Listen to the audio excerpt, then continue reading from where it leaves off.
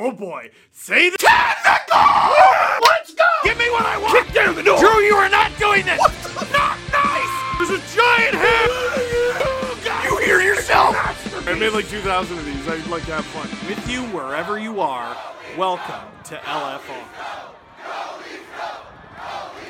Leafs lose 3-2 in overtime in a game that should have never gone to overtime, but they lost because it was overtime to the New York Islanders. First, want to bet? You can do it at Sports Interaction Canada Sportsbook. Do you think your team is going to win and then your goalie goes on a little adventure? Well, regardless of what you think of that, you can go to Sports Interaction and bet before the game, live in play, or on one of their many prop bets. Made for Canadians by Canadians, Sports Interaction makes it easy to deposit, play, and cash out. That's sportsinteraction.com/STPN, sportsinteraction.com/STPN, Ontario only, 19 plus. Please play responsibly. Dude, what? What? Honestly, what? Game 20, so we're at the sort of quarter mark of the season, and you see now why I had a video early in the season called gaslighting. Like, really, if you want to understand the Jekyll and Hyde nature, take a look at this Sheldon Keefe quote. This is what he had to say after the game. Yeah, we played a good hockey game. We deserved better. Played, close to perfect third period, too, and we made a mistake, and that's the difference. Near perfect, Feels like Near is doing an unbelievable amount of work there. Here's the thing. The Toronto Maple Leafs are an extraordinarily process-oriented team. And in this game, we saw their process, and they stuck to it, and game in and game out, they usually stick to it. It's to the point where, they could throw on an old game, they could throw on a game from last week, and you wouldn't know. They play the Penguins 3 times in November, you wouldn't know. The way they do everything, game in and game out, is so similar. You can tell the way the guys skate, you know what paths they're going to take, who's you see Engvall behind the net with an almost identical pass to the one where Yarncroke scored. Fans who watch every game know where the Leafs are going to be, as well as, if not better than, the Leafs themselves. And they struggled out of the gate, and they weren't very good, and they stuck to their process, and they kept doing it, and look at that, they're one of the best teams in the league. One of the best teams in the league. This morning, they were 5th place in the league, still second in the division, set to play who in the first round? Tampa. 5th place in the NHL, not even 1st place in their division. It's like if the Truman Show were about over 1 million people. Where are the cameras? For me, it's right in front of me. I just found something new to talk to my therapist about. Dude, they shouldn't even be called the Toronto Maple Leafs. They should be called the Toronto Almost Perfects. They play well almost every game. They play well for almost every part of almost every game. That's what makes the bad ones stand out early in the season. We're like, they lost to the Ducks. They blew a 3-1 lead to the Ducks.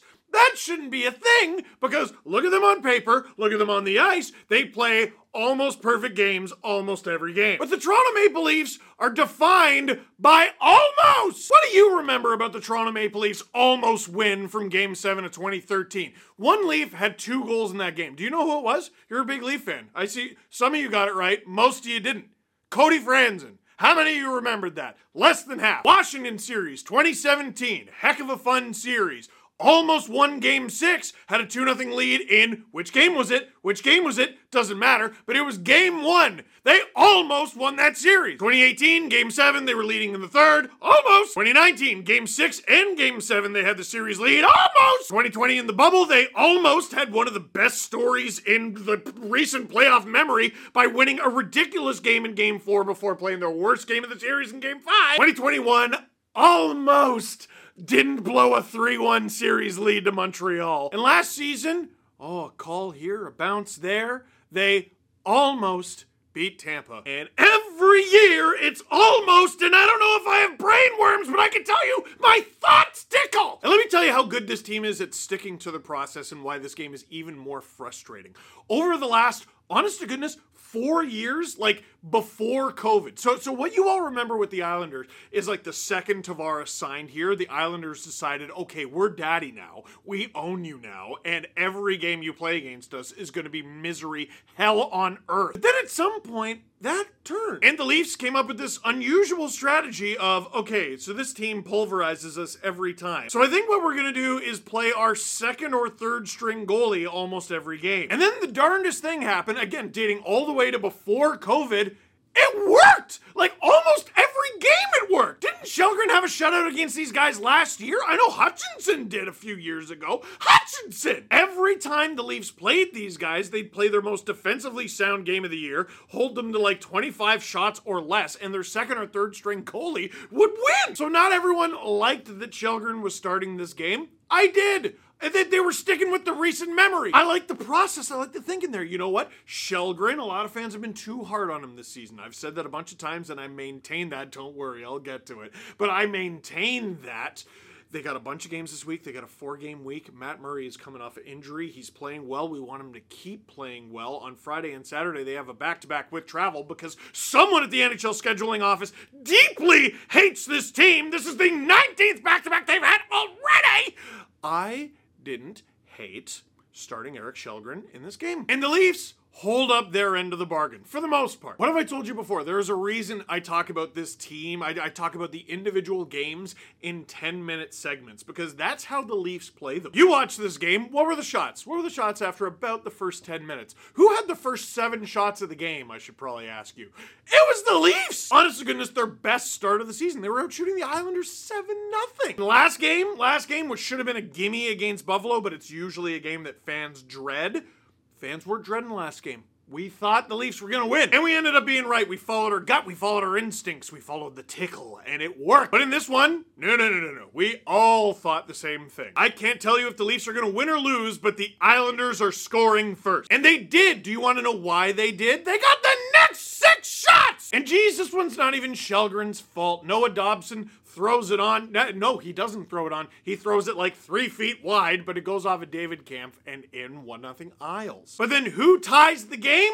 Johnny Toronto, of course, in his 300th game as a Leaf. How time flies, really? Giving him virtually identical, if not slightly better statistics with the Leafs in his first 300 games as a Leaf than he had in his final 300 games in Long Island. I stuttered because I almost said Brooklyn. It was both. It was a lot. And we all thought the same thing. That's hilarious. Keep going. Later in the game, a game where the Leafs are playing well, and there's some rough stuff going on, but they're dealing with it, and they're doling some of it out too. And then Timothy Liljegren, who was on one in this game, throws it on, and Austin, this is what we should be talking about today. Austin! Oh, the beauty. How do you make a tip?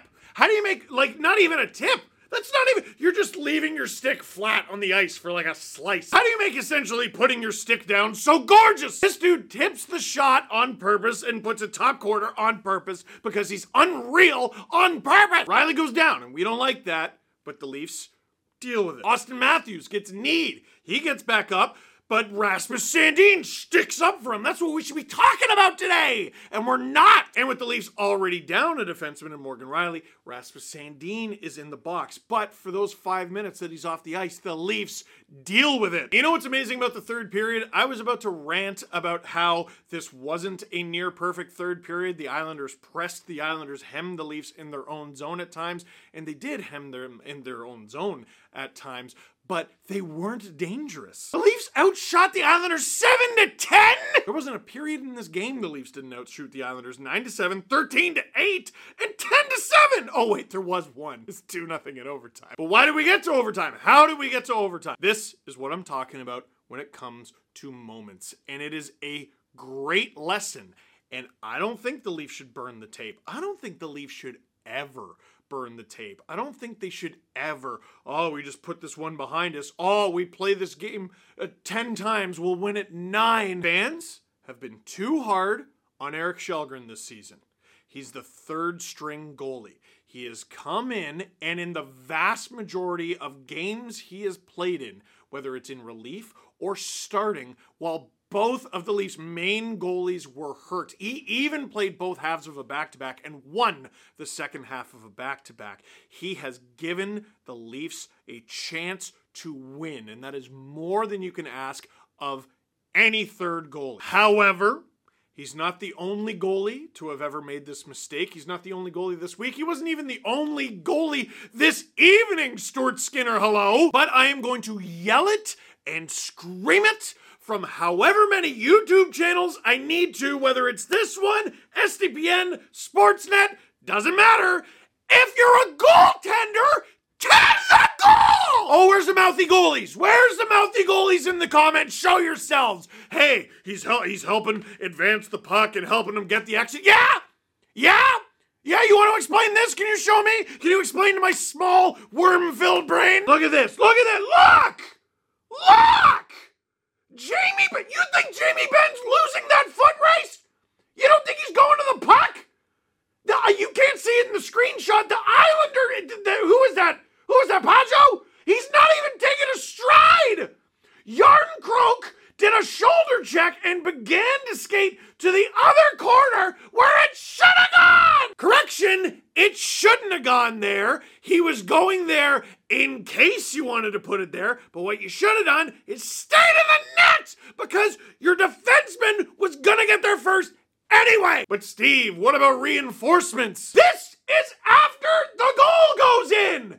There are 5 Leaf skaters in this screenshot. The Islanders were going for a line change. If you're a goaltender, tend the goal. I've stuck up for him this season, and I was right to stick up for him this season. He's been better than most Leaf fans have been willing to point out.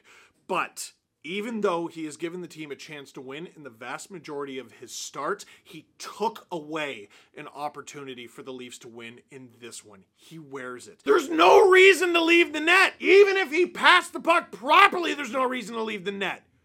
Where was he going to put it that made Jordy Benn's life easier? Why did you do this? If you're a goaltender, tend the goal. If you're a goaltender, tend the goal.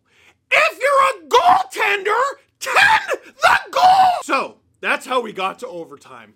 Then there's overtime. After the game, Mark Giordano said, oh boy, we sure seem to be in a rut. And Austin Matthews said, oh, we're not overly concerned about it. So someone's lying. You're 1-5 in overtime this year. You've only played 20 games, which means you're 1-5 in a style of game that you've played in over a quarter of your games. You're on pace to go to overtime 24 times this season and on pace to win 4 of them. I texted this to the group chat before the Islanders even scored. They're the worst 3-on-3 team in the league. They gotta be bottom 10, maybe bottom 5, maybe bottom 1. I don't understand it. Don't understand it. Can't understand it. Do you understand it? I certainly don't understand it. They were without Riley. Listen, Riley's an extremely important part of this team. He's been on the ice for like the last 19 overtime goals against. I don't understand it. What the heck were the Leafs doing in OT? Asked Brooks. They were lucky to last as long as they did. I think they were trying to see how many times they could ice the puck before Sheldon Keefe would call a timeout, and the answer is at least 3. We talked about the Leafs and the process and how they do so well 95% of the time.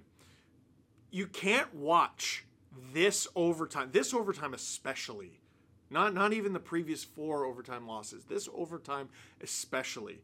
You can't tell me the Leafs don't have one of the most profound cases of the yips in professional sports. If you don't know what the yips are, go ahead and watch a little bit of Ted Lasso, and the Leafs have a worse case of the yips than Danny Rojas, and that guy killed the team mascot, which is also a live dog! Now, he would eventually rediscover that football is life, and I'm waiting for the Leafs to ever discover that hockey is life! Dude, William Nylander was unbelievable in this game. He was poised, he was calm, he was collected. Austin Matthews played a wonderful game, and that duo together looked like they'd never met.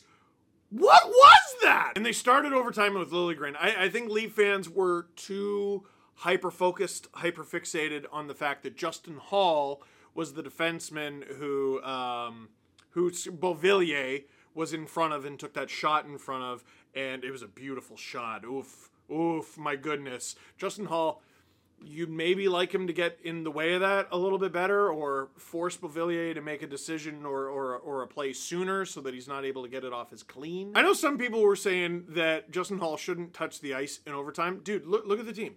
Okay, Muzzin's out, Brody's out, now Riley's out, so you're down to 5 defensemen, right? Sandin, he should play in overtime. I agree. Liljegren, he should play in overtime. Well, he started overtime. And then who you got? You got Mark Giordano, who's the oldest skater in the National Hockey League, and I believe he was out there as well. And Jordy Ben. You got to cycle through the guy, unless you're committed to playing 3 forwards, which they're not. I don't know. Justin Hall is actually kind of fast. He can skate. I feel like he would be a star in Europe. KHL's got a bunch of defensemen who just love to skate and do nothing else. Put up 60, 70 points, be a -5. It's a great time. Great way to make a living. I don't care what you think of this guy. 3-on-3 should be a strength of his. It should. It should. Objectively, listen, I'm not asking you to like this player. I am, however, asking you to look at the things he does well. The things Justin Hall does well lend themselves to 3-on-3 overtime. Armand Penthaki. Oh, hello, Mr. I work for Game Over Toronto, and you should follow me on Twitter. Why do they do this to us? I don't know why they do this to themselves. Like, this is the most frustrating thing about this hockey team. They look great on paper. They change all the time. So, like, you try to change up the mojo in the locker room. They change personnel. They change everything every year, at least a little bit, and nothing changes. Like, this team very clearly has the yips. They play differently when they have an opportunity to close out a series because they don't believe they can do it, or they know they have failed a number of times at doing it. And now, when they get to overtime, it's like a microcosm of that. This is almost good that they're having to deal with this ahead of the playoffs that they hopefully make, because they got to figure out how to do something that in their own heads they're incapable of doing. Erica said, how did you get scored on by Josh Bailey? Did you not hear all this stuff about me screaming about 10 in the goal? And lastly, assuming Riley is out for an extended period of time, how would you adjust the blue line in the interim? Okay, you got Jake Muzzin, who's out maybe forever, at least until February, maybe for the whole season. TJ Brody, they said before the game, is not progressing as well as they had hoped. And Morgan Riley, I hope it's just a Charlie horse. Everything comes back negative. He's okay. I didn't see any hyperextension. I don't know. I'm not a doctor. Honestly, I move Sandin Liljegren up. I just keep that pairing together and move it up, and that's your new top pair. And then you do Giordano Hall and Jordy Ben with whatever defenseman you choose to call up. Mete or Crawl. Oh boy. Shelgren's mistake that led to the game-tying goal. Mistakes happen. I'm not happy about it. You shouldn't be happy about it. Listen, I think he is over-criticized. He deserves criticism for this. He goofed. But once mistakes are made, as we saw in overtime, this Leafs team defeats themselves.